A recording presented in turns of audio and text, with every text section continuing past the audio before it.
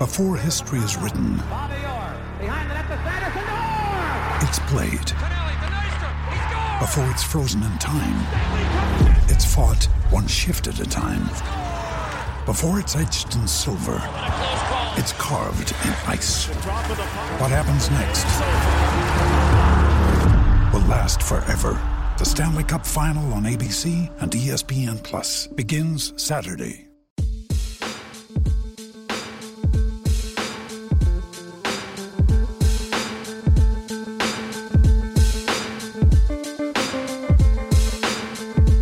What's going on, everyone? This is BuzzBeat episode 92. This is Richie, and as always, I'll be joined by Spencer and Brian. Be sure to give us a follow on Twitter. Spencer can be found at QCH Spencer, Brian at bgeis_bird, and myself at Richie Randall. Just wanted to remind you that we are a proud member of the Blue Wire Network, and you can find more content at bluewirepods.com.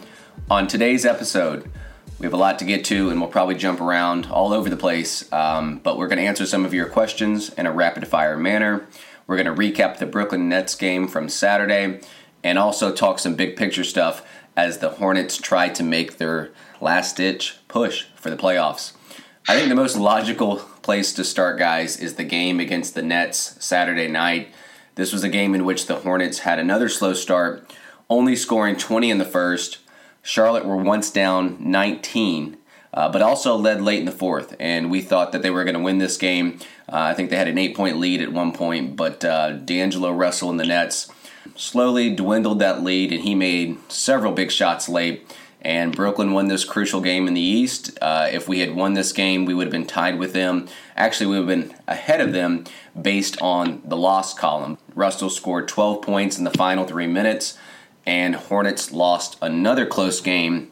The theme of the season, the theme of the Hornets for the past couple of seasons, they lost 117-115. All right, so I think we'll get to the end of the game, the call, the no call debate, if Kemba was fouled. But first I want to talk about some big picture stuff that's been happening, not just this game, but against the Wizards as well. I want to get your thoughts on Miles Bridges. He has started the past couple of games at the 3, shifting Batum down to the 2, and then also Lamb goes to the bench. So my question to you all is, why do you think that this move was made?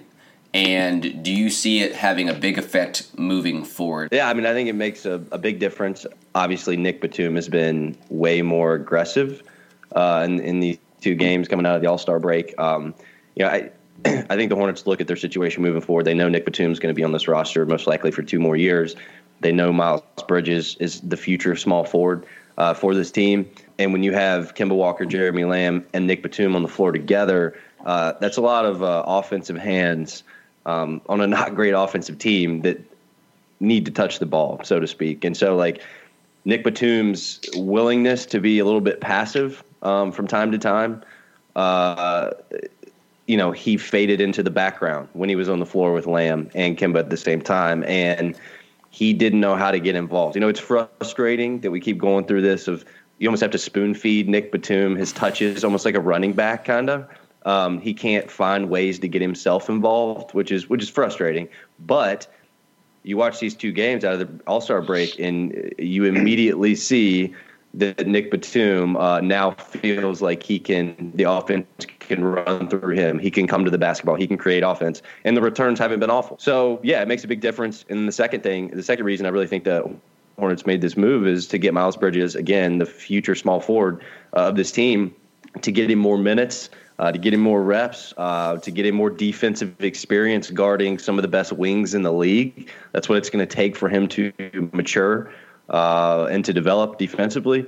So I think those are your 2 main reasons. Obviously the outlook of saying, well, Nick Batum's part of our future for the next 2 years isn't rosy. And I don't say he's part of our future really in necessarily an optimistic way, but it's realistic, right? You can't just send this guy to the end of the bench. You have to find a way to use him. And as frustrating as it is, you do have to literally spoon feed this guy his touches, so to speak. And so I just think that's why this move was made. And Jeremy Lamb, we've always talked about, like, he is kind of built like a 6-man volume scorer anyways. So that's just like my initial reactions to this. Yeah, so the move didn't catch me off guard that much. It actually made me think of something that we talked about on the last episode, which was a while ago now. And we discussed after the Orlando game, which was perhaps the bench's worst game of the season, right? And we discussed how Borrego basically had two things he needed to figure out on top of a lot of other stuff. But two main things we were sort of talking about, which was improve the bench, make the bench offense better, and find ways for Miles Bridges and Malik Monk, these young guys, to get minutes while you're going towards a playoff run. These are two things we talked about. Spencer, you were the one who brought up how this was going to be a tough sort of like needle for Borrego to thread. It could be entirely unrelated, but Lamb going to the bench, you put a double-figure, relatively efficient scorer, good, decent three-point shooter, good pick-and-roll player. You put him on the bench with Tony Parker. Now you got two guys coming off the bench that can force offense. And then you get Miles Bridges the opportunity to play on the starting lineup, to develop, to play next to Kemba. And you let him do it in an environment where he's going to be playing with good players too, like Marvin and Cody Zeller and obviously Kemba too. So I think it works on that front as well. So far, so good. Through 2 games, 27 minutes with Bridges, Walker, Batum, Williams, and Cody Zeller. Hornets, 122.4 points per 100 possessions, allowing 105 points per 100 possessions, a net rating of over 17, plus 17, effective shooting 57%, and they've been really good on the glass. 86% defensive rebound rate, 68% rebound rate overall in those 27 minutes. I mean, look, they weren't doing it against great teams, especially Washington, but early returns on that movement, so far so good. And Bridges had a nice game against the Wizards too. 4 stocks, 14 points, 6-9 shooting, hit a 3, a little more quiet offensively against Brooklyn. But I think it makes sense on a couple of fronts because it helps improve the bench a little bit.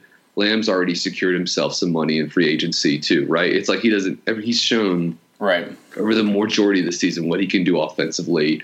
And he can do the same thing if they, coming off the bench, do back to his microwave scorer ways.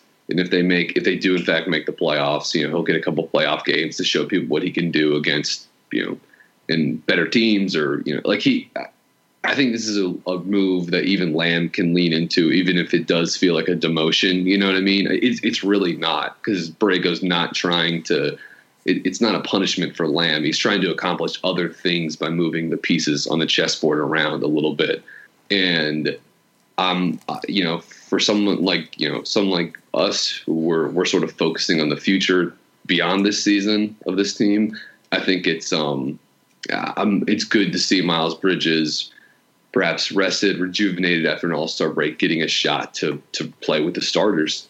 Yeah, and I think, we saw this more in the Wizards game because he was in foul trouble against the Nets. I think he picked up his third foul 2 minutes into the second quarter. Didn't play a whole lot. So those numbers that you probably brought up, Brian, were probably more focused with that Wizards game. But I like the fit a little bit more. I think the Lamb and the Batum fit together doesn't fully click because Lamb is not a ball mover per se. He likes to pound the ball. Batum, on the other hand, he does like to move the ball. And Miles Bridges is one of those guys that just is more of a catch and shoot or catch and drive type of guy that you can kind of run baseline to baseline, spot him up in the corners or dump offs in the short corner. Whatever you want to do with Bridges, he pairs a little bit better with Batum. And then also you have that extra energy on the offensive boards, the extra energy on the defensive side of the ball. I think that Lamb has been pretty bad on that side of the ball this season especially. He has. So hopefully Miles Bridges, while not a perfect player on the defensive side, as a rookie, he's shown a little bit more promise than Lamb, and he's more, he's switchier, he's athletic. I know that he kind of lacks some length and maybe guarding a little bit of the bigger players, but he definitely has that athleticism to kind of stay in front of other people. But I think it was more of a fit thing because it keeps the ball moving. It forces Batum to be that ball mover, get the ball in his hands more often. And I'm sure his usage numbers have gone up the past couple of games, Batum that is. Yeah. So that's probably a byproduct of him playing with or without Lamb, I should say. Another thing that I kind of wanted to note over these past couple of games is just, and Spencer, you talked about this as well, the Hornets are just becoming a little bit more switch heavy, almost switching everything. And I think the biggest player that I'm noticing a difference with is Cody Zeller. He is staying in front of guards, whether it's on dribble handoffs, off-ball screens. He's doing an amazing job of getting matched up on guards and stifling them, not allowing them to, get a full head of steam going to the basket or just defending the shots in general. He had a couple good possessions against Beal. He also had a possession last night against Karis LeVert that I remember early in the game where he just stayed with them and was unable to get up a shot. So what are your thoughts on either Zeller himself or just the Hornets becoming more switch heavy? Do you think it's because we're struggling on the defensive end, so Borrego's just trying to do something different? Yeah, I think we've seen this kind of for a while now, kind of slowly matriculated into this defensive system that's almost switch exclusive. And yes, you're right, Zeller does give you, it gives you that versatility to feel like you can, live with your center, guarding a point guard or a shooting guard late into the shot clock. I think where it really hurts Charlotte, we'll continue to see this. We've seen it in these last two games is, when your center is guarding the ball, a great example, D'Angelo Russell, really good player we're kind of watching turn into a star in front of our own eyes here in the last month or so. It takes him away from the defensive glass when he's got to contest that shot. And the Hornets really struggle to get those defensive rebounds in key moments. Those are momentum killers. And that's really the number one reason on any level of basketball. I just don't like the switch exclusive style. Switching on the wings is one thing. Switching 3 to 4, it's fine. 2 to 3, whatever. But when you're asking your center to contest shots at the top of the arc, wherever on the floor, you're taking him out of a position to really do his number one job, and that's clean up the glass. Make sure you limit your opponent's possessions. And so that's really my biggest I don't know how the Hornets fix that. They don't have the horses on the wing or the athleticism to go clean up the glass behind him. So I don't think they're going to change anything. I think Borrego feels like this gives this team the best chance to force teams late into the shot clock and make them work for shots, and then we'll figure out, the defensive glass later. I think that's probably the mentality, and that's fine. But it's just kind of a desperate style to me, and the Hornets aren't communicating through it either. I mean, that's really probably the most frustrating part. I mean, last night in the second quarter of the Brooklyn game, I can show you 3 or 4 possessions where they're just not talking and they're not communicating through very simple flare screens or ball screens, and nobody knows who's guarding who. I mean, and look, we got 23 games to go in the season, guys. Like, we got to be past that now. So I understand the idea of what he's trying to accomplish, James Borrego, with this system, but the limitations it gives the Hornets on the glass and the fact that we're still not communicating correctly through it is a little bit puzzling, I would say. Yeah, I again, it gives them, at least they know what to do, right? Or at least that would be the thought. There's a certain type of screen, and as long as it's not Biyombo, we're going to switch. But then it does, like Spencer made a good point. It weakens them on the glass, even though the Hornets are, they're an okay defensive rebounding team this season, I guess. But like it hurts them on the glass. And on top of that, too, if Kemba's one of those guys having to switch, well, then you've got to make another move outside of that too. Like if he switches on to Jared Allen, and Jared Allen then goes into the post last night, well, then you got to switch behind the play too. You got to scramble and do something. So it causes this team to have to make multiple movements, multiple shifts. And for a team that doesn't have elite defensive personnel, it's a little risky, but I'm still in favor of them going to this approach because I don't know how many other options they have. All right, let's get into the non-call at the end of this game. It seems like it was a Kemba versus D'Angelo Russell battle down late. They traded baskets. Kemba had a very frustrating first half, but he turned it around in the second half. He scored 28 of Charlotte's 65 points in the second half. And actually in the last 5 games, Kemba's averaging 17.6 points in the second half. That's 4th best in the NBA behind Paul George, Kyrie, and Bradley Beal. So I do have a clip from James Borrego in his post-game presser about his thoughts and feelings about this non-call late in the game. So let's take a listen real quick. Even if it's a 50-50 call, I mean, that's Kemba in this building, and he's kind of built a little bit of star power. Is it particularly frustrating? It's either a foul or it's not a foul. It's either a foul or it's not a foul. And I know what I saw, and I just saw it on film. I know what I saw. So the league can come out with their 2-minute report tomorrow, and we'll all enjoy that. Okay, so in the final seconds of this game, down 2, Kemba is bringing the ball up the court. He creates space on Karis LeVert with 2 crossovers. He pumps, he gets him into the air, he waits for the contact, and then he pulls. No call, and then the Hornets lose the game. So I guess the simple question is to ask is, was it a foul? Was this a foul? And first off, I will say this. I agree 100% with James Borrego in his post-game press conference when he was talking about it shouldn't matter if this is Shelvin Mack, Jeremy Lamb, Kemba Walker, a star or no star, a foul is a foul. And I think regardless of who the player is or what time in the game it is a foul.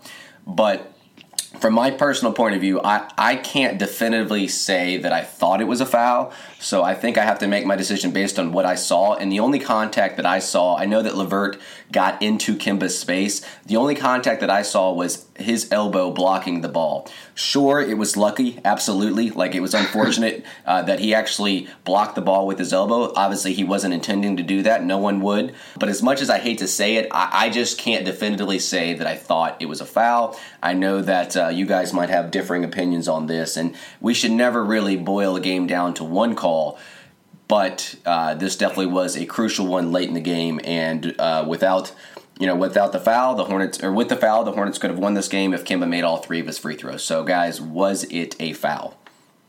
I mean, I think, like, in live time last night, I'm reacting to this, and I told my wife, who's sitting there watching with me, who also was like, they didn't call that a foul? I was like, in the NBA, that is a foul 99% of the time.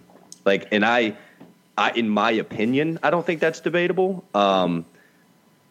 In college, I wouldn't expect that to get called all the time. Now, to your point, Richie, all of us would like to believe. I tweeted this last night. Like, yeah, I would love to believe that we could just drop the whole star BS, right? Yes. And the call's the call. But we all know that that's not reality. So that's the number one confusing part, is that Kemba continues not to get these calls in situations it feels like, or just as often as he should. But just go back. I'll just give you some tangible examples you can go back and look at. D'Angelo Russell gets a foul called. Kemba gets called for the foul late second quarter, maybe mid-second quarter, on a play very, very similar. Comes around the screen. Kemba goes over top of the screen. D'Angelo, as Hornets fans, we see this all the time. Batum loves to do this. And Kemba does it too. Catches it. As soon as he comes off the screen, the guy's trailing him. And immediately, as soon as the shooter goes in the air, the defender is in the shooting cylinder. Mm-hmm. Right? So the player is going to come down where the defender is. That's a foul. It doesn't even take contact. Right? It doesn't even require contact. And so to me, I don't understand what the difference is here. Although Kemba actually never leaves his feet, the defender does leave his feet, comes down into the shooter's shooting cylinder, and to me also makes contact. I can definitively see contact there that's not just on the ball. So to me, I don't understand what the difference in D'Angelo Russell's call in the second quarter and the non-call for Kemba is at the end of the game. I can't wait to read the 2-minute report the NBA comes out with, because I need it explained to me. Like, we can't do this thing where it's like, yeah, but it's the last play of the game. Like, you're just there. We can't do that. That's like, that is not an explanation to why this isn't called. It's either a foul or not. So I just would like an explanation of either why it's not a foul or why it is. But to me, it's very clearly a foul in the NBA. Brian, we'll get your thoughts in a second, but I know we can't actually get inside the heads of the refs, but do you guys think that this was more of like swallowing a whistle because it was late, or do you actually believe that they didn't think it was a foul? I think there's a difference there. I thought it looks like to me, if you go look at the official, I don't know who the official was by name, but he raises his hands, signal a 3, and then his fist clenches like he's going to blow his, it does, like he's going to blow his whistle. And you almost look at his facial reaction, because I rewound it last night. And my wife's actually the one who picked this up. She's like, he clenches his fist and almost like his cheeks like go in like he's going to blow a whistle. And then he doesn't. So I think it was a swallow the whistle situation at the end of the game. Yeah, I think by the way, we are recording this early on a Sunday morning. I just checked right now. The NBA officials have yet to publicate their official last 2-minute report. I'm sure we'll get that later in the day. Again, I'll be curious to read what their explanation is too. I don't think it'll offer much solace for the Hornets, but it still will be something that's worth reading. Yeah, my read on this was similar to Spencer's, which was, for me, I watched this on replay, and I watched the last play from a variety of different angles, including some other ones that I dug up online afterwards. From some angles, I see contact. From others, I see all ball. The main thing, though, is that he does, like, LeVert leaves his feet and comes into Kemba's space. And, like, that's the thing that I keep going back to that makes me think that, like, I think that's, like, I think that's a foul. I really do. But it like you said, it is one of those things where it's not, I don't think it's definitive. I think that's it's something that the ref needs to be needs to be mindful of the play, needs to be checking in on all these. It's a really hard job to do, to be watching contact and where he landed, or where his feet took off from, whatever. Like, all that stuff it's a challenge. But for me, yeah, like, I thought I thought that was a missed call. It just, obviously, considering how the game ended, with the Hornets being down 19, coming back, then Russell throwing in all this slop to win the game for Brooklyn. And, I mean, it probably doesn't help either that the Hornets got some tough whistles in this game too, right? Like, I mean, Cody Zeller had a great game, but he fouled out playing only but so many minutes. He had 5 fouls in the second half alone. Miles Bridges was in foul trouble in this game too. Like, there were some tough whistles that went the Hornets' way. And I think maybe that adds to sort of the overall frustration at the end of the game. I wish the Hornets could have maybe had, I mean, like, that's always going to be the play that they call at the end of the game. It's just going to be Kemba drive and get up a shot.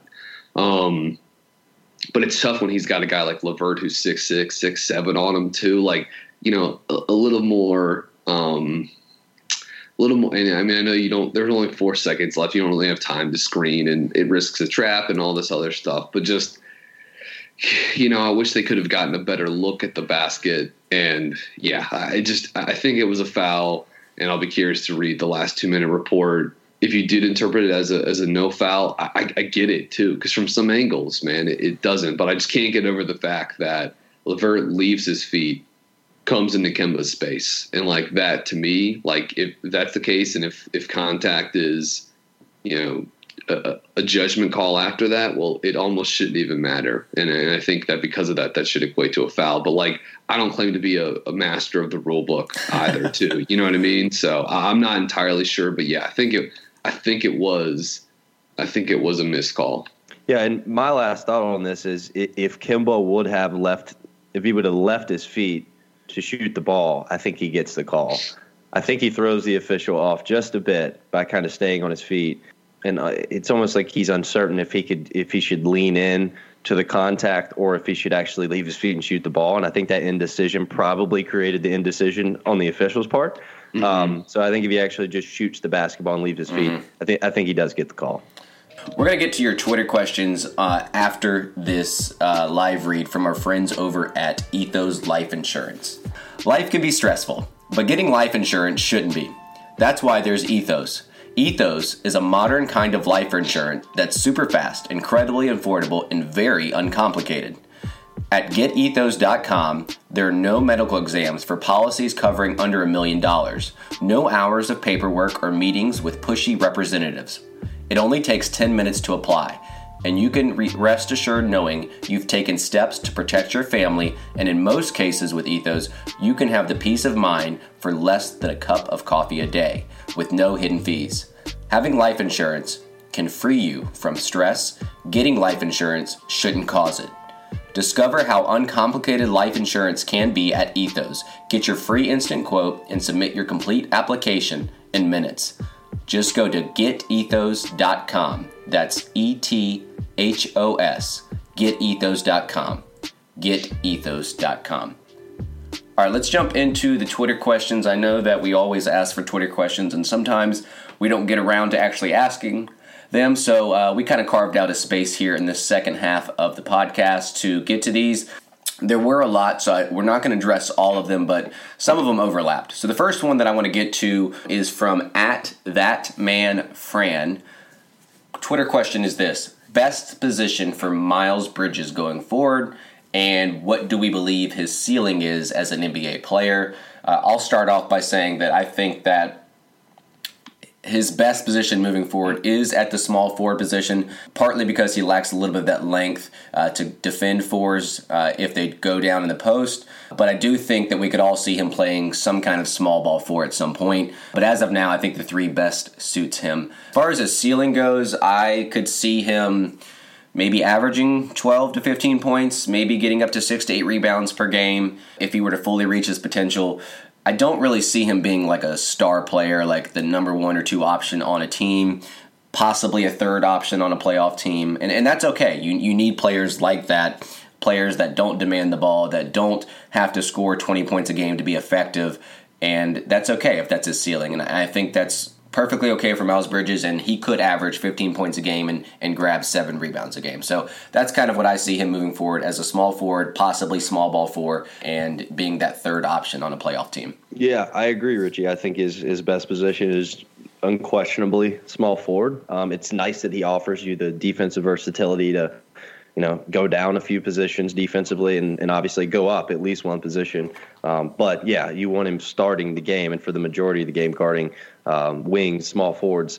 And the Hornets know how important, like we were talking about early in the episode, they know how important it is to develop him defensively. Borrego's talked about it, since the All-Star break here. What his ceiling is, I wouldn't rule out him, one day reaching all-star level. I wouldn't project that or predict it, but I wouldn't rule it out. I think he has a long way to go offensively, but we see flashes of a guy who has a great first step, has nuclear athleticism, has shown some promise to shoot the ball, especially from the corners. I think the biggest thing for him offensively is learning how to play with the ball in his hands. Can he add a dribble or two? Can he add more patience when he gets in the lane with his footwork? Can he play with the ball in his hands and pick and roll? All these questions are really what determines what his actual ceiling is. But I like what you said, Richie, 15 points a game, on his second contract and 7 or 8 rebounds, two steals, 2 blocks. He's a guy that's a little bit of a Swiss Army knife, right? He can do a lot of different things. So, but I wouldn't rule out him becoming an all-star one day. Yeah, I think for him, I think small forward is his position. And obviously you'll see him teams, especially to close games and stuff like that. They downsize, they move everyone around the position and to add a little speed or scoring or whatever. So I always want him to have that element where he's comfortable guarding fours, playing the 4 in the offense, which, a lot of times now the 3 and the 4 in the offense does pretty similar stuff. Marvin, it's maybe at the 3 you're doing a little more spotting up and less screening and slipping and flaring and stuff like that. But for the most part, the responsibilities are similar. I think he's shown flashes as a playmaker, as a guy that can put it on the deck once or twice, can pass with both hands. In the limited sample size, he's actually shot well out of the pick and roll this season. 9 of 16 shooting, 56%, 63% effective shooting. But he's shown the ability to be a really good cutter, 85% shooting on cuts. Obviously, we know how this guy likes to play above the rim. It has me thinking a little bit about Tobias Harris. Not that I'm not even trying to make the comparison between those two, but a couple weeks ago on his podcast, Zach Lowe was talking about Tobias Harris is the kind of guy that can fit on any team. He basically floats between the 3 and the 4, basically plays like a 3.5. And with his shooting, with his athleticism, with his ability to beat a switch with a post up or to beat a closeout, good cutter, good spot up player. Like, you can basically put that guy on any team, and if he needs to be a lower usage guy, he could do that and just spot up. And on certain situations, if you need him to be a more featured player, more prominent, and get that usage rate closer to 24, 25%, like, he can do that too. And I almost see a similar thing with Miles, which is like, if he does in fact become an all-star, it's because, you know, he's basically excelling as like a superstar role player. Do you know what I mean? Like being able to sort of do these kinds of being able to impact a game without just being a like high volume, go get it scorer. And I think he has that in his game. I think he's most likely to settle in as like a third or a fourth option, which is great. Like, that's great return for where they got him in the draft.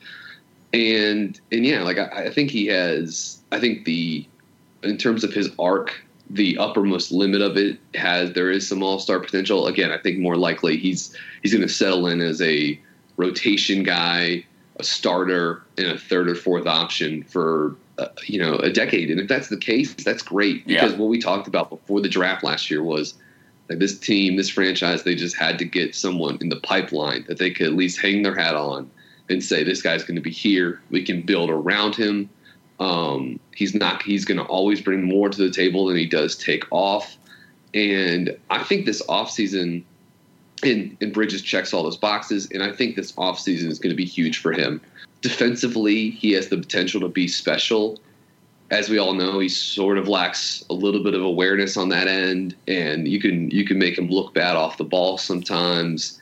And even when, like, last night, he was chasing Joe Harris around, and it was like, this is just not like, this is a bad matchup, because, you know, Joe Harris can do mean things to a young defender, running off screens and misdirections and stuff like that. And Brooklyn does some pretty cool stuff with him in the half court. And, you know, Bridges will just run himself out of the play sometimes. And I guess there are moments like that where you think, wow, maybe defensively he would be better at the four than just chasing around one of these shooters or whatever. But I think he has the ability to improve there.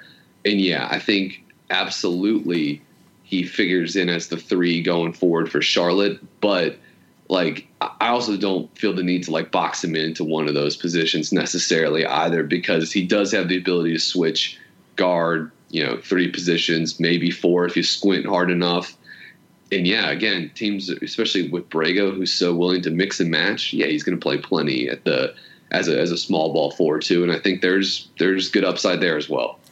Next question comes from @KIEFW15. How many wins do you all think that the Hornets will have to get into the playoffs? Or I guess just any Eastern Conference team. How many wins do you think it'll take?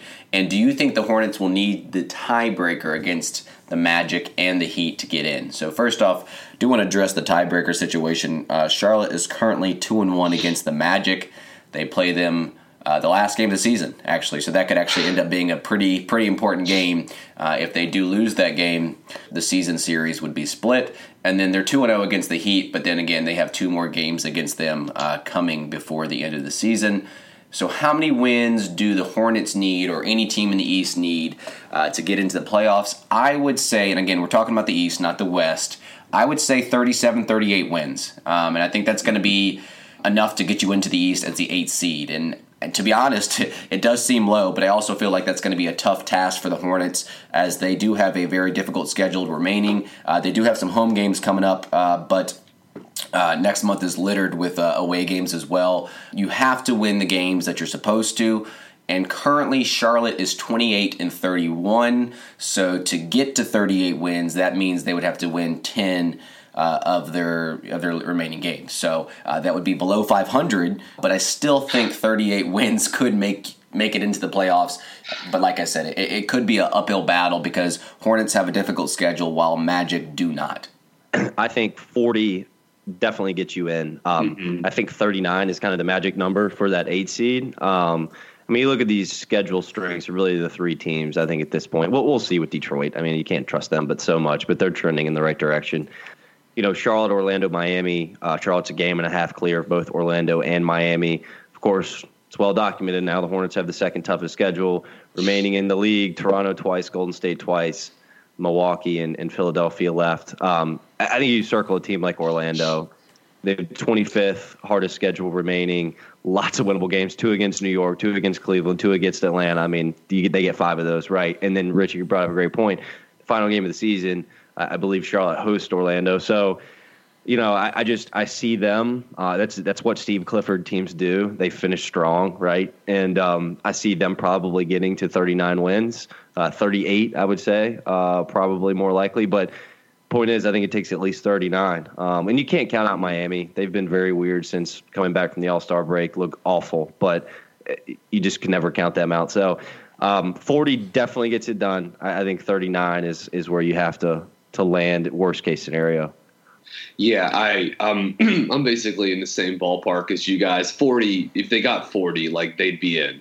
Right now, Basketball Reference has them gives them a 56% chance of making the playoffs. Has them slated for the 8th seed with 37.9 wins. 0.9. 530. Yeah, 37. Yeah. So and they've got the Magic at 37.7 wins and finishing 9th, right? And I mean, if you saw what happened in Orlando's game, I mean, they almost won Friday night, and there was a foul late in the game that got Lauri Markkanen to shoot some free throws, and he won for them on basically, I think, right at the buzzer on a foul with Aaron Gordon. 538 has the Hornets predicted to win 37 games and has them as like a 43% chance of making the playoffs. Yeah, I think if you could get to 39 is like your safest, I guess, sort of like semi-reasonable bet. I think if they get to 38, it's going to give them a pretty good chance, just sort of like trying to read the tea leaves based off these 2 projection models. But man, it's going to be tough.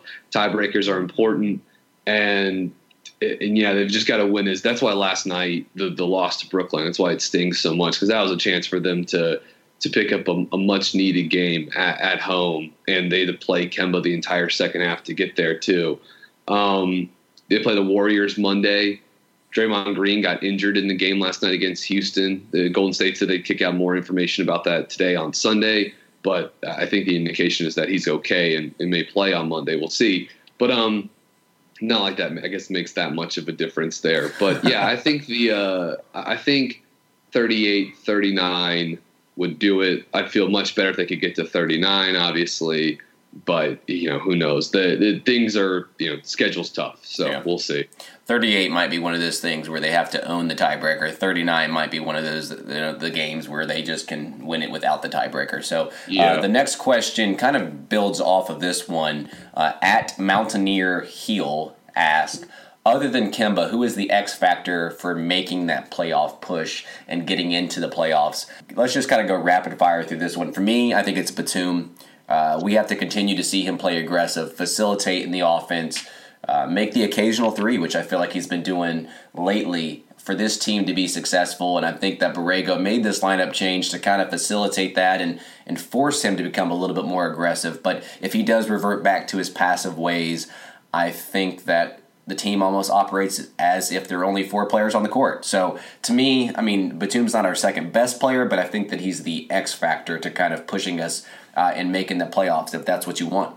This is a boring answer, but I think it's Kemba Walker. I think it's nice that Nick Batum's going to start at the shooting guard position now and give Kemba a little bit of a break, especially at the beginning of games, to not have everything going through him. But I'll be honest, to me, Kemba has to return to, and it's not fair to Kemba, right, to ask him of this, but he has to return to his early season form. I think if Charlotte is solidly in the playoff picture. And again, I know it's a boring answer, but like he just means that much to this team.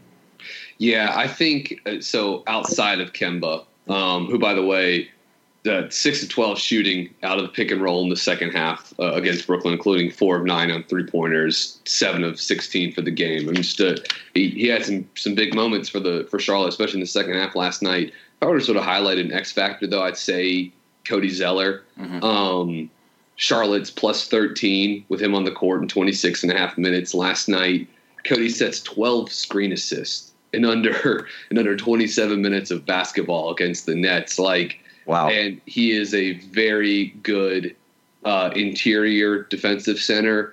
And if they're going to go all in on switching and feel comfortable to do it with him out there, then he's going to have to shoulder a load there too and stay out of foul trouble. Zeller's up to 7.7 screen assists per 36 minutes. For Kemba to get going big like that, they need Zeller to emerge as not just as like a screen setter, which he is always good at that, but as an improved. He needs to bring more as a roller and a short roll passer, which we've seen flashes of, but he's not like this amazing rim running center. Cody's a really good player. I think in terms of like on off stuff, he looks like the second most impactful guy outside of Kemba, and he's probably Charlotte's best defensive player too, depending on how you value he versus MKG. But yeah, I would say Cody Zeller is the X factor in terms of like what he unlocks for them defensively and offensively. I think it's funny. We talk about, Zeller's impact only when he's gone, it feels like. Or I feel like a lot of fans only say, Cody is so important to this team, but they don't really recognize it while he's actually playing for this team. And I think that sometimes we forget that. But last question, actually it wasn't a Twitter question. I just kind of want to pose this to you guys. And I know, Spencer, you have some strong feelings about this one. But what are your thoughts on Frank Kaminsky's situation at the end of the bench? He's not playing. He's lost his backup center role, third center role. He is just not playing whatsoever. And, the situation with the buyout as well. I think some reports or some people acted like it was a done deal that he was going to get bought out by the Hornets. I'm just not sure what the purpose of buying out someone on their rookie contract is, especially when he's becoming a free agent. Like, has that ever happened? Has a rookie ever been bought out? Like, typically you hear of buyouts with veterans. It's really unlikely. Yeah. Very, very, very, very rare. Yeah. So, I get that he's frustrated. I get that he's not getting playing time. But if he can just wait it out, we were the organization that took a chance on him, drafted him. We passed on multiple picks to draft him. And then you're frustrated, quote unquote, with the organization. I just don't get it. So just be someone on the bench, cheer for the team, and just let your contract run out, and you can go somewhere else in the summer. it's just unheard of to buy out a rookie player. I do have strong feelings about this, which is even surprised me because it's not something you should have strong feelings about. Because frankly, no pun intended, Frank Kaminsky is kind of non-important in this league to not only the Hornets, but he's not in the picture, right? So that is really what drives my frustration. We don't need to go into all the semantics and details about it, all of it. You can go back on Twitter and read about it and get on my timeline if you're really interested. But it's pretty obvious at this stage that either Frank Kaminsky or Frank Kaminsky's agent or Frank Kaminsky's posse, whatever you want to call them, are feeding information to one certain national writer. I won't say his name. Again, you can find that information if you want it. And this started a month before the trade deadline, continued on trade deadline day.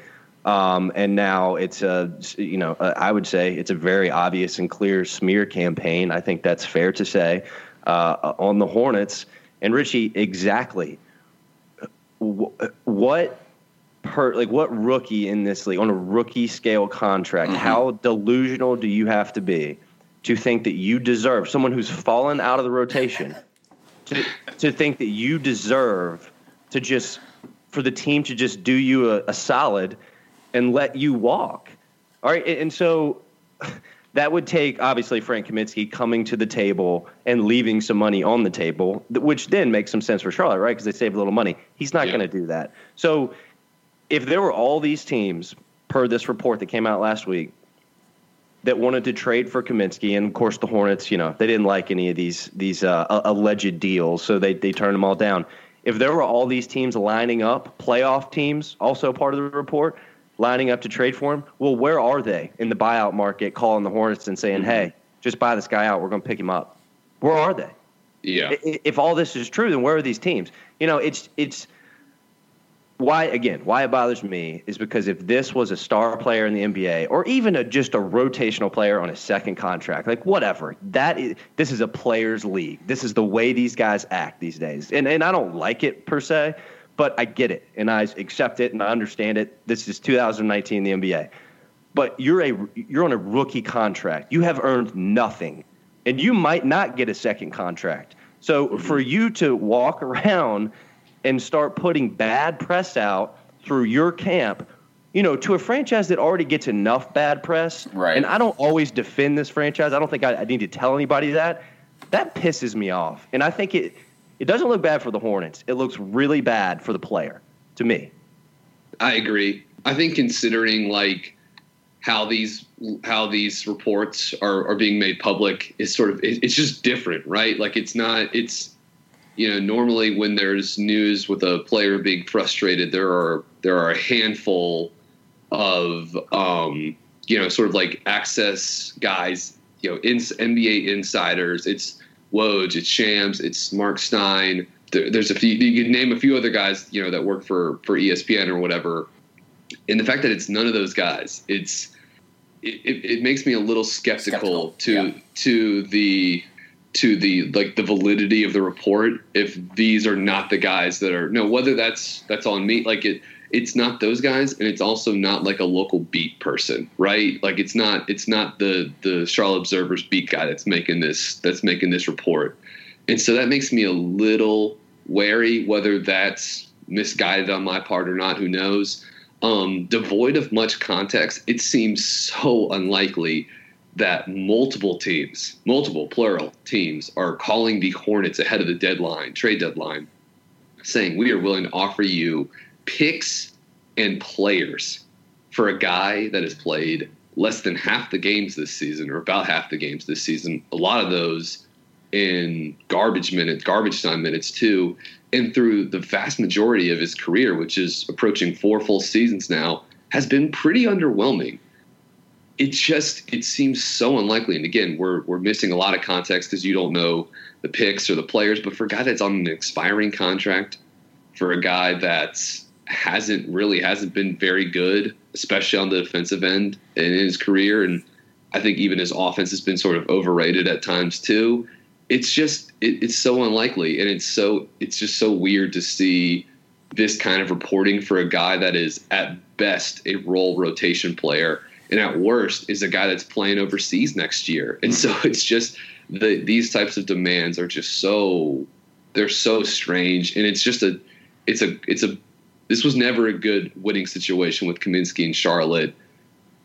And yeah, it's unfortunate that's having to play out like this because the team's desperately trying to make a playoff push. That's the other thing that's funny to me too, is that part of the report is like, oh, there are Eastern Conference playoff teams that they're inquiring. They're interested in Frank Kaminsky helping them with their down making this playoff run. And it's like, if that were actually the case, Hornets would use him. Like, would the Hornets are playing Bismack Biyombo 15 to 20 minutes a night. Like, if Frank Kaminsky were actually worth a damn, he'd be the one playing those minutes. You know what I mean? Right. And so it's just like, it's of all the teams that could be using front court help to make a playoff push, it's the Hornets. They're certainly up there.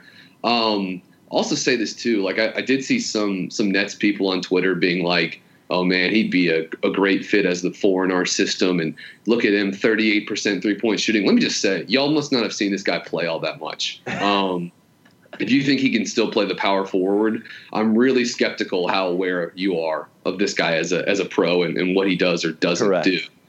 Those numbers, remember, all of those threes come wide ass open, and there's a lot of fluctuation. He's not a guy that's going to hit 2 out of 5 every night. He's really streaky.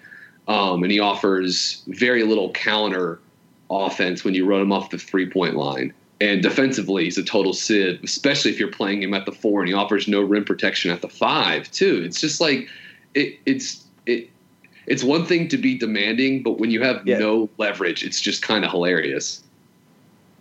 Right. I just want to add one more thing on this from a very simple human element, and that is the quote unquote in this report from a few days ago. Frank is very frustrated. Now, who that report, who sent this writer that information, I don't know. I'd be willing to put a lot of money on it that it wasn't the Charlotte Hornets that sent him that information. So that kind of limits the pull to a few people on the other side. And then you watch Frank Kaminsky in these last 2 games. And look, I might regret saying this, but him standing up on the bench and celebrating and clapping and being as animated as I can really remember seeing him. I mean, I think he's been standing up and cheering and engaged throughout the season, but to do all of that after it's pretty obvious that someone close to you floated this information out, that you're very frustrated, makes you look like a jackass. It just does. Like, I'm sorry. To me, I feel like I just got to get that off my chest, and I have a platform here where I can do that. So I'm going to take that liberty and just it really angers me. It just makes you look like you're flaunting this out in front of the team and the fans, and you're not hiding behind anything. It makes me really question how the rest of the league probably looks at this situation, looks at him and everything he brings when you consider, should we sign this guy? And that's all I'm going to say on this thing. Right. It's kind of very conflicting because you see these reports that he's frustrated, but then you see him on the bench, very into the game, almost overly into it. But, if these teams are lining up to, try to pick him up in the buyout market, I'm sure they'll be there in the summer as well. So there should be no worries in Frank Kaminsky's camp. The truth will come out on this, right? Yeah, exactly. Absolutely right. Exactly. So the Hornets' next 2 games are at home against Western Conference teams. The first place Warriors, by the time you're listening to this, probably tonight, Monday night, and then the 5th place Rockets on Wednesday. So be on the lookout for a Buzzcast game recap coming soon. In all likelihood, it will be the Warriors game tonight. But thanks again for tuning in to the 92nd episode. For Spencer and Brian, I am Richie. We will see you guys next time.